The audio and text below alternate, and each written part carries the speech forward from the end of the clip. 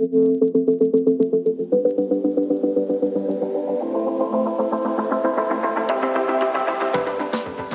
to the Tech Ed Podcast, where we visit with leaders who are shaping, innovating, and disrupting technical education.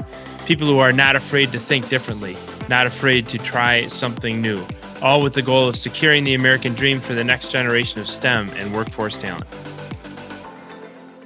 We are live from the SmartForce Student Summit at the International Manufacturing Technology Show. That summit, by the way, powered by AMT. Having a great week at IMTS, the largest and longest running industrial show of its kind in the Western Hemisphere. And it's been just a fantastic week to be with all of us, live streaming on YouTube for most of our episodes, recording several marquee episodes as well. So it's a great time for us to reflect on the history of the Tech Ed Podcast. We launched this podcast about 19 months ago, give or take, at the very beginning of 2021.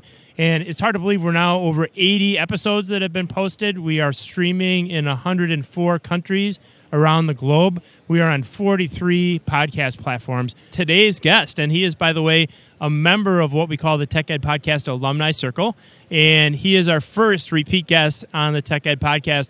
It is such a pleasure this morning to reintroduce to our audience here at the International Manufacturing Technology Show, the president and CEO of FANUC America, Mr. Mike Chico. Mike, thanks for coming on. Hey, Matt. Good morning. How you doing today? I'm doing great. How's IMTS been so far? Boy, you're gonna hear this is my Thursday voice. So I've had 3 days of talking to so many people, and it's been fantastic.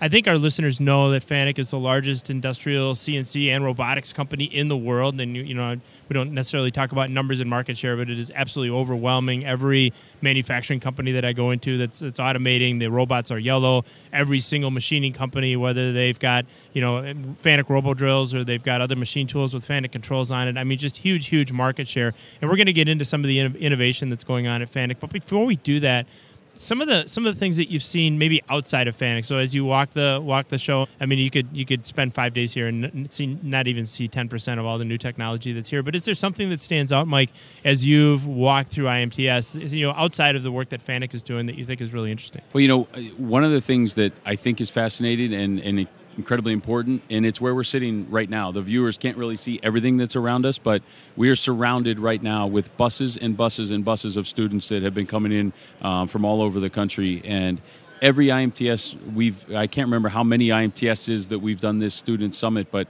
everyone has gotten bigger and better. And just walking around here today, that's maybe the first thing that stands out is that kids of all ages are finding a lot of joy in manufacturing, and they're coming here and their eyes are lit up and they're doing cool things, and I think they're bringing that back. So that's probably the first thing that I know that stands out to me is that just how powerful what we're doing down here. And then maybe the next thing is just stuff on the additive side. We've been dipping our toes into additive for a long time now, and I think this show is probably the first one that stands out to me of saying, all right, now we've got a real thing it's going to be a powerful part in our industry going forward.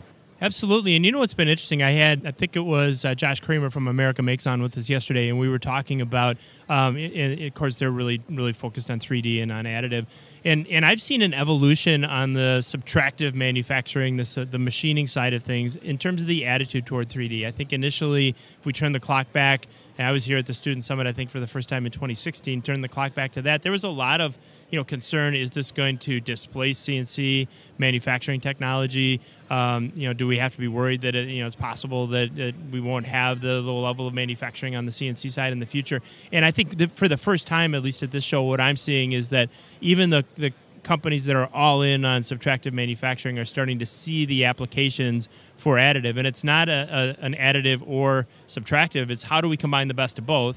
Oftentimes using FANUC controls, right, on a machine that can 3D print. And so do you feel that as well, that the folks on the machining side, machine tool builders and so on, are starting to understand, look, this is really complementary technology? Yeah, I couldn't agree more with what you're saying there, and it's being able to actually see it in some of the subtractive machine tool builders' booths.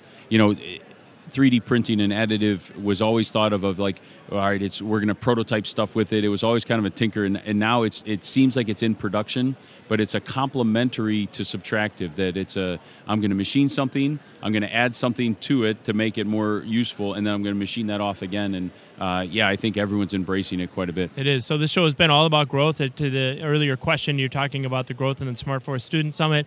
Thousands and thousands of students coming through here today, seeing new technologies, and I think you're exactly right. And it's, every year this thing grows a little bit. It feels to me, as someone who has spent 25 years running manufacturing companies here in the United States, that we're turning the corner in terms of an interest and an understanding on the part of students and parents about the amazing careers, just incredible careers that exist in manufacturing. Certainly those exist at FANUC as well. And so growth at IMTS, growth in the students, growth in the world of additive, and growth in the world of FANUC, right? I mean, so let's talk a little bit about that. You're expanding your Michigan campus, and it's expanding to 2 million square feet. Almost hard to fathom. When you and I started working together, you had two major expansions, and now I was talking to one of your vice presidents yesterday, and the question isn't, is FANUC expanding? It's, which expansion are we talking about now? We were kind of joking about that. So it's almost hard to wrap our brains around a 2 million square foot campus dedicated to advanced manufacturing, CNC controls, and in your case, certainly robotics, and both on the distribution and on the manufacturing side, being one of the few, if not the only, manufacturing company that's actually building production robots here in the United States. So tell us about this project and what is driving the need for the expansion. Yeah, sure. I mean, so within FANUC, you mentioned a number of the different things that we do, and I think it's important to understand that we are the only robotics manufacturer that is building a ground-up robot in the United States of America, in Rochester Hills, Michigan, and the growth in that business. We build all of our painting robots in Michigan, and we're FANUC's only supplier of those. And so we build them in Michigan, and we export them all over the world. And we're seeing a tremendous growth here domestically in the U.S., but also a tremendous growth overseas, both in China and in Japan. And so we have seen that business double over the last few years, and we need to plan for it to double again. So that's one of the biggest drivers is we need to create more floor space to increase our manufacturing capabilities. As you mentioned, we're up to about 2 million square feet, but the property that we purchased, it's about 67 acres of property. And what we actually bought was a law school called Cooley Law School. It was part of Western Michigan's campus, and unfortunately, it went out of business. That particular campus went out of business. But we bought a fully functioning school. Yeah, awesome. And what a better chance, a better opportunity in buying a school than to increase our dedication to the education market. And so we're going to open up a new campus for our FANUC Academy, where we supplement all the work that's being done within the school system. The FANUC Academy teaches the same curriculum, but we do it for our customers, we do it for our employees, and it's all the same things that we're putting into the schools today. So we're going to use that as well. Yeah, and I think that's an important distinction, and we'll get into that and some of the great things that your Executive Director of Education, Paul Aiello, is doing in the education space in a little bit. But when you talk about the education that you're delivering to a high school student, to a technical college student, even a university student, as we sit here at the SmartForce Student Summit, that is exactly the same competencies, exactly the same skills that you're teaching to your industrial employers and to their employees, which really kind of creates that seamless transition from the training program in the high schools and in the technical colleges and so on right into industry, because it's exactly the same curriculum. Really, really exciting. And it is FANUC America, right? It's not FANUC United States. America, certainly in your case, includes Mexico. Tell us about that expansion and what's going on in Mexico. Yeah, sure. I mean, the relationship between the Mexican manufacturing market and the U.S. manufacturing market took a little bit of a hit as we call it new NAFTA, but as new NAFTA was being considered. And now that that's in place, I think the trade relations between the U.S. and Mexico are really strong. The Mexican market's always been a really big market for us. There's a tremendous amount of manufacturing that goes on down there. And even though the labor market's a little bit different than in the U.S., the need for increased quality, increased safety, increased productivity, all of that still holds true in the Mexican market. So the center, our headquarters, the center of our business down there is in Aguascalientes, in the center part of Mexico. There's a tremendous manufacturing base there, and we just saw the need to be able to offer more training. So part of our this expansion includes probably a quadrupling of the training area that we have for our customers down there, and then just more floor space as well. So we have 3 offices, Monterrey in the northern part, and Querétaro, that's another good Spanish word that you can say. Querétaro is in the southern part of Mexico. For us here on the Tech Ed podcast. Right? So really strong business base in Mexico. Almost 200,000 square foot on our new headquarters there. Got it. I had a great trip to FANUC. It was about a month ago. We had some relatively high profile folks from my home state of Wisconsin that wanted to learn about. So they knew about automation, but they wanted to see it applied, and they really especially wanted to understand how do we train this next level of Industry 4.0 and automation and talent, especially when it comes to robot operators, robot programmers, robot technicians, and so on. And one of the things, there's a couple things, actually a lot of things I love about visiting your facility in Rochester Hills, in addition to seeing all the growth. The first one is that you're always so gracious with your time and with your team, and so thank you very much for that. Secondly, we get the opportunity to walk through your Customer Experience Center, and if folks have never seen that, they need to go. I mean, it's just that you'll see applications of robotic technology that'll just blow your mind. Vision systems, the speed at which a M1AA robot will move, pills around. It's just every single time I go there, it's a treat to be there. And then the third thing is you're always pretty good about, kind of letting us look under the hood a little bit. And I know there's things that you can't talk about with regard to R&D and advancing your technology, but you're always really good about walking us through the R&D area. You have a huge commitment to research and development at FANUC, both in Japan certainly, but here in the United States as well. So tell our listeners a little bit about what's going on in R&D, how you think about R&D, kind of where are you in that space? Yeah, it's a good question.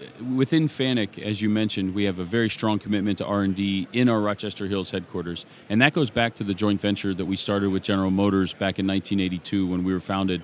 The team of developers that came from General Motors partnered with a team of developers from FANUC in Japan, and we started developing robots together. And so we've maintained that group of development engineers for the last 40 years. In addition to that, now we have an office in Union City, California on the West Coast, and now we've started an advanced research laboratory with those engineers there, and most of those are actually PhD scientists. They're dreaming up new ideas for the way future. In what disciplines of engineering, if I can ask, are those folks? It's mostly in software, okay. And then a little bit of hardware in the grasping area of robotics that we have there. Most of them are from prominent universities, a lot from Berkeley, just because it's in the area. FANUC has a strong partnership with Berkeley and many others. But one of the things I would say is that in terms of the overall development mindset, one of the things that we're really focused on is artificial intelligence. Okay. Yep. And that's a word that gets thrown around all over the place. I can spin it into a bunch of different ways. Sure.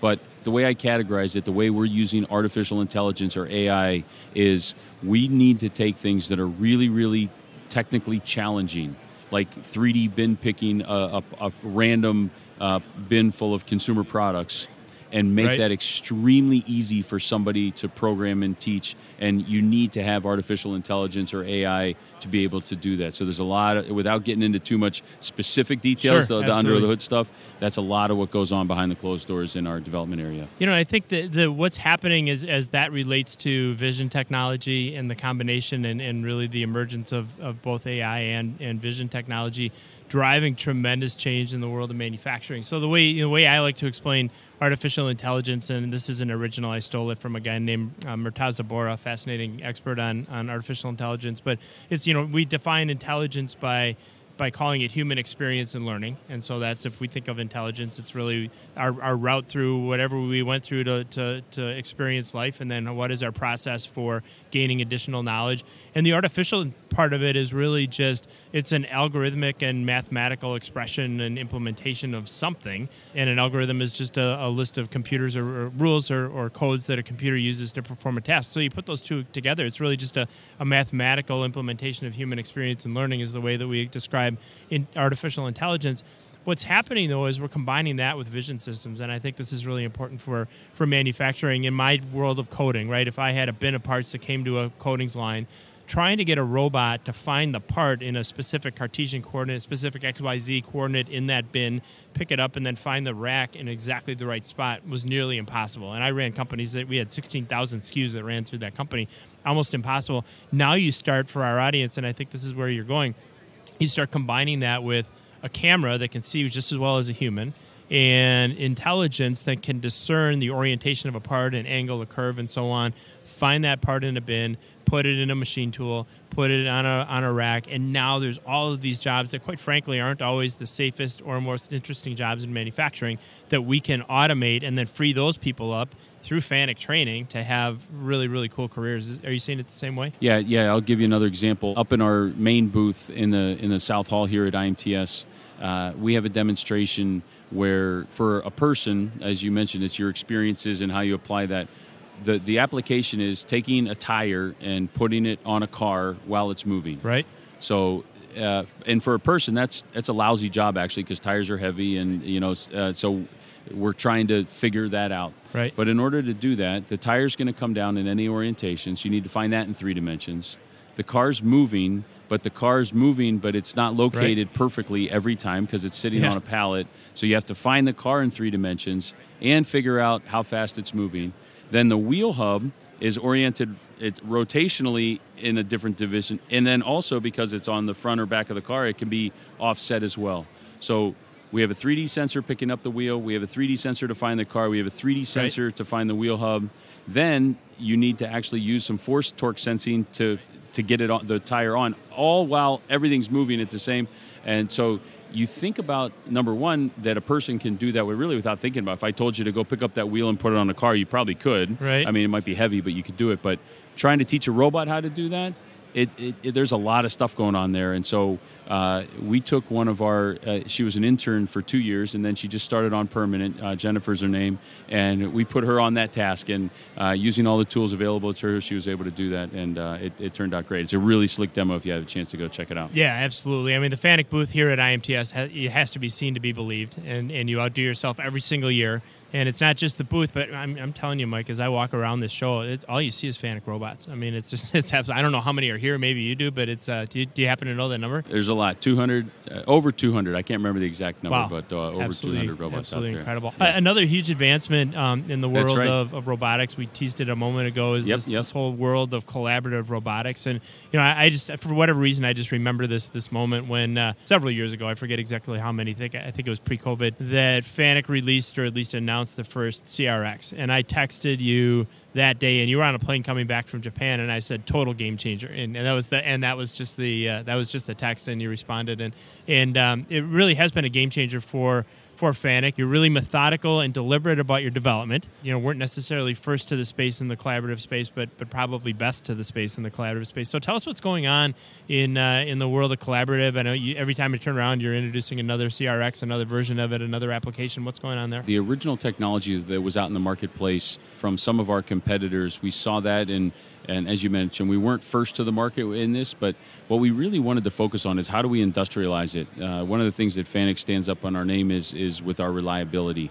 And we wanted to make sure that if we were going to come out with a collaborative robot like the CRX robot, that it was something that was going to last in a factory environment, but also provide the benefit to the user that really inherently comes with a robot like that. The word collaborative robot, it inherently means that it works in and around people. You can collaborate with it, and there's always a big benefit to that if it touches you, it stops. But for the most part, you don't want the robot to touch you. I mean, that's like kind of the emergency part of it. The real benefit that I'm seeing in collaborative robots is just adding another big group of accessibility into companies that can use robots and automation. It is enabling small to medium-sized businesses to really step their foot into the automation space, because one of the big challenges that industry has is there's a low volume and a high mix, and that's always been one of the big challenges. And we can solve that with an industrial robot by putting a bunch of sensors and vision and AI, but that's hard for that gets hard for a small business to do. And the collaborative side, really what it does is it 8 o'clock in the morning, you could teach it to do one thing. By noon, you could teach it to do another thing. And you're seeing that all over. I just stepped through one of your booths here at the show, and there was a freshman in high school teaching a robot how to pick up a ball and move it around, and it's amazing. So, I mean, if these kids can do it, someone on the factory floor can do it. And so I think that's one of the biggest things that the CRX brings to the market is that level of accessibility into it. And then, like you mentioned, then once we figured out the technology on how to put the sensors into the arm, how to make it reliable, Then we started scaling it. So now we have 5-kilogram version, a number of 10-kilogram versions in different lengths, and then the latest one we came out with is actually the biggest collaborative robot in the market. Is a 25-kilogram CRX robot. That's a really big robot that's great for just simple palletizing. So we talk a lot with small to mid-sized businesses, and that was the space that I was always in. I was never running a $40 billion or $1 billion manufacturing company. I was usually sub $50 million. A couple hundred employees, those kind of things. And it was this, so I get this question a lot from manufacturers, and they'll say, look, I'm not Intel, I'm not Volkswagen, I'm not General Motors. You come up with all these great examples of how they're deploying automation. That's fantastic. My automation budget might be less than $100,000 a year, depending on the size of the company. What am I supposed to do? And especially as you talk about with that high mix, low volume, and for our listeners who may not be familiar with that term in manufacturing, it means that I've got lots of different SKUs, different types of parts that I'm running in low volume. So I may get, it's not like I'm putting 100,000 wheels on cars every single week. I might get a lot size of 20 parts, right? And I get that order once every 6 months, and I have to run 20 parts. And the cost of automating that with a traditional, 6-axis robot or Delta robot, really, really expensive, in part because you've got to come up with a whole program. Now you've got lead-through programming, you've got accessibility, to your point. And so small to mid-sized manufacturers now have access to this technology. Is that a pretty significant part of your growth plan, is getting at those small to mid-sized businesses with automation solutions? Oh, absolutely. Yeah, and we've seen it happen. And, we're here at the IMTS show for manufacturing technology, and you see a lot of job shops and things like that here, but it grows beyond that as well. I mean, in consumer products and food and beverage, there's small shops all over the place. There aren't just people that are cutting things out of metal or molding things out of plastic or 3D printing things. I mean, there are shops all over the place doing a lot of different things. Even one of this might be pretty relatable to people, but what's called co-packing. So you go to Starbucks in the morning and you see that little package at the bottom that has a hard-boiled egg and a little sandwich and something else in it. That doesn't magically happen that way. Yep. Someone's putting that egg in there and putting that little sandwich in there, and those are the types of things that during the pandemic, when you went to Starbucks and there weren't any of those there because there's a labor challenge and there's health and safety issues, those are the types of things that I think need to be automated, maybe as a perfect example of a low-volume, high-mix opportunity for us. Absolutely. Mm-hmm. So we've talked about collaborative robotics. We've talked about artificial intelligence. Other technologies that you see shaping the world of automation and robotics, Mike, in the coming years, without giving away any secrets, what are you kind of thinking about when you wake up at 3 in the morning? Well, one of the things that, again, you'll see in our booth is the idea of digitization of things. A lot of people call digital twin is a word that gets used quite a bit, and the way I see that part, the speed to market is a really important thing. Is how fast can you have an idea, get it built, and get it into a factory to have it actually start being relevant. And that's something that is really important. Even if you looked at the EV space, where if you could snap your fingers and have your next car being produced right now, the investment and the money that's in that market right now would be really useful for them.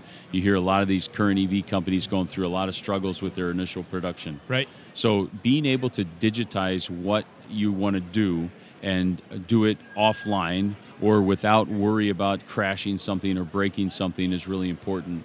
And that's something that we're working pretty strongly towards. We've done a lot of that on the robotic side for a bit, but now more and more we're digitizing the inside of a machine tool using a FANUC control. So we're using a real FANUC control. We're digitizing the output of that into a system that then replicates the way a machine would move, with graphics that absolutely blow my mind because of how hyper-realistic it is. So that's some software that we have. That's something that I see is digital twin, seeing the digital representation of things, all with the idea of we want to get them into the factory faster. Yeah, the way I put it is historically the scariest day in the life of a manufacturing engineer. Scariest day in the life of a manufacturing engineer is the day we change the process, right? On the shop floor. So, you've got a process that's been running really well, maybe 2, 3, 4 years. Somebody's like, hey, we have a continuous improvement project, a Kaizen event. There's a better way of doing this.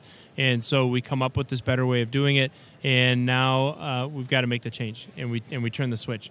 And if it works, everybody's like, oh, yeah, well, that's your job. Sure. And if it doesn't work, now you're shutting a line down. Now you can't produce parts. Now you've got a customer that can't run their production line. Scariest day. So what happens now when we can automate that process where we can test out on the digital twin as opposed to on the actual process, and we can innovate there, and that is going to drive innovation in the world of manufacturing like crazy. Yeah, absolutely. You can imagine on that your shop floor, whether it's cutting metal parts or producing plastic parts or anything that you do, that's still going, and everyone's still doing that. And behind the scenes on a computer, somebody's innovating and developing the next thing. And you're doing that with a high level of confidence that it's going to work when you actually implement it, because you have that you have a twin, you have a digital representation of exactly what you're doing, and so once you're done with that, you just transfer it over and it should work, and it does, and we've seen that happen. Yeah, a good friend of yours, Blake Moret, the chairman and CEO of Rockwell, was on last year talking about his investment in Emulate 3D as just one example of this digital twin software and That's where it's right. going. And truthfully, it's actually a good point that Blake and I mean, the two of us talk, but we didn't actually do this together, but our teams did, right? Where with Emulate 3D, we created a RoboGuide plugin to that, so that Emulate 3D emulates a Rockwell PLC and, right, and does it offline.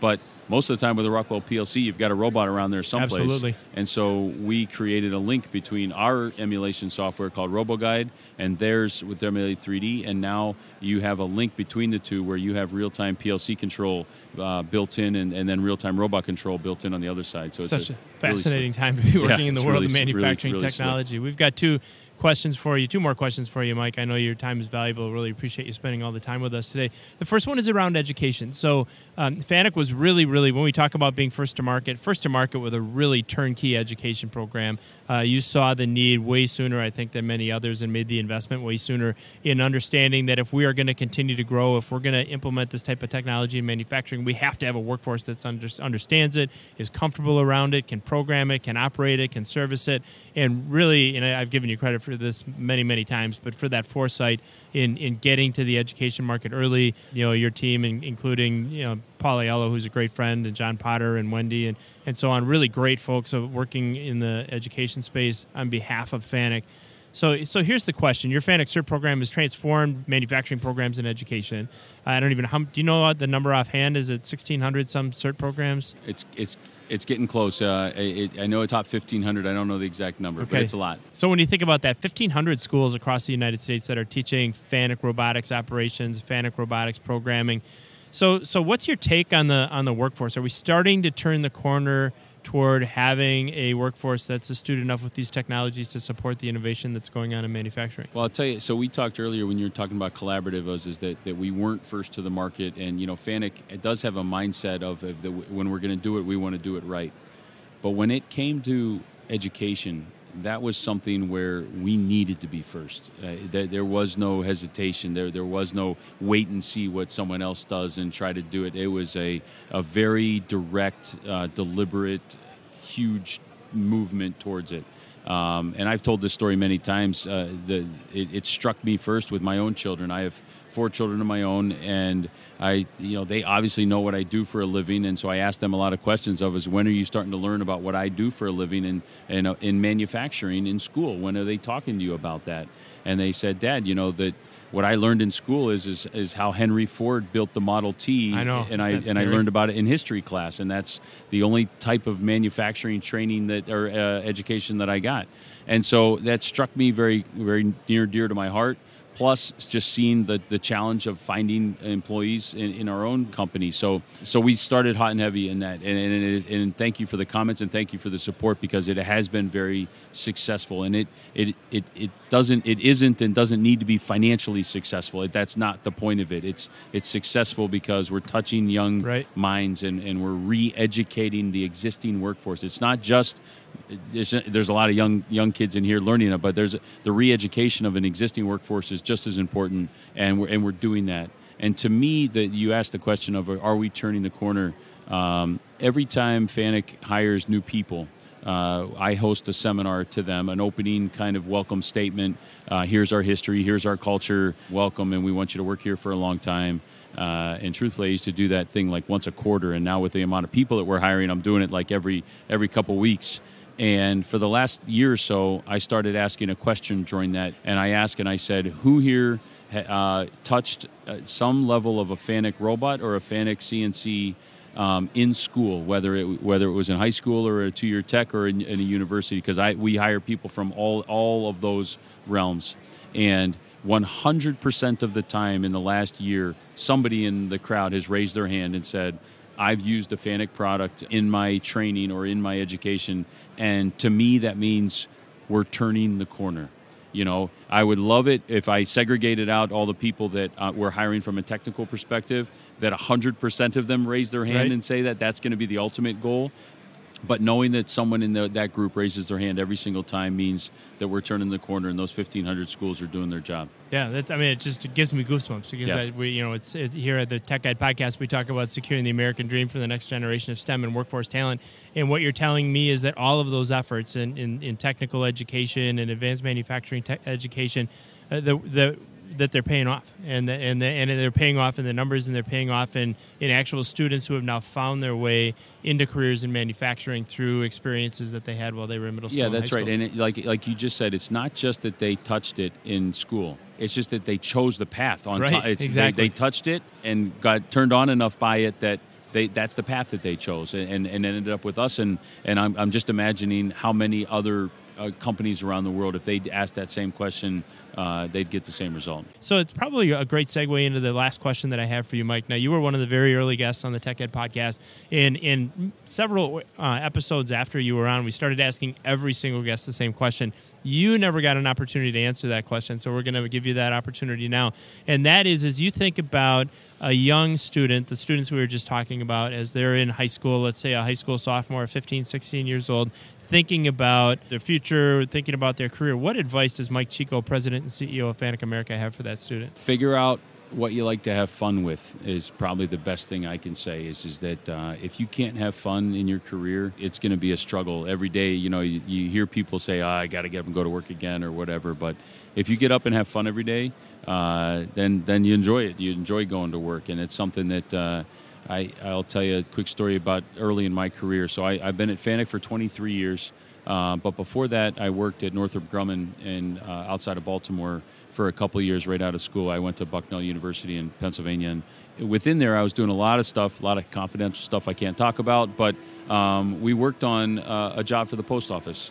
And we actually lost that job, and we lost it to FANUC. But during that job, I was offered the opportunity to go to Michigan and learn how to program a robot. It was actually an ABB robot, one of our competitors, that we were using on that job.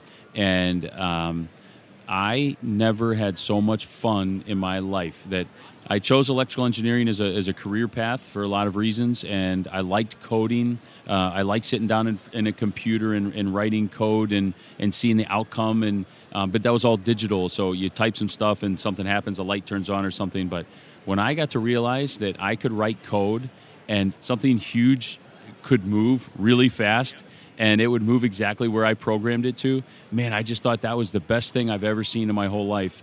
And that was it. That was my turning point right there, where I knew that was the career I wanted. And so I chose that path. I started working as a software engineer for FANUC in California in 1999. And I got to do something that was a lot of fun.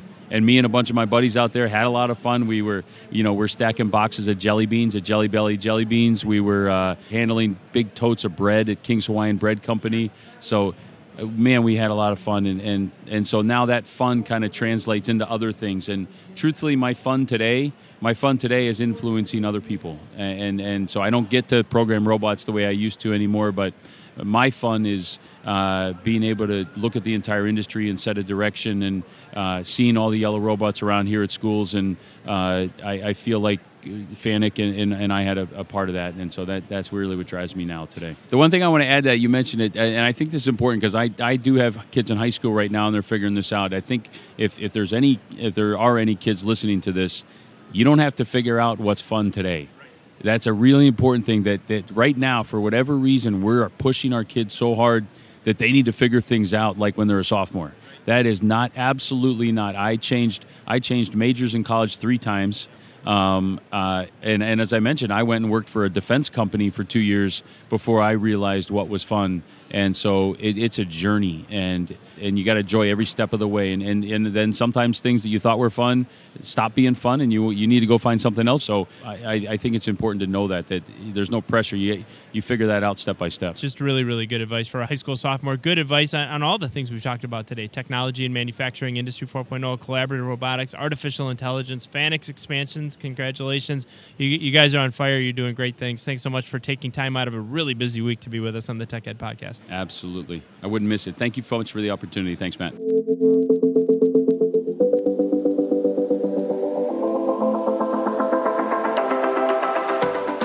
Thanks for joining us for this episode of the Tech Ed Podcast. If you haven't already, subscribe, leave a review, and if you liked this episode, share it with a friend. New episodes launch every Tuesday, so listen in next week.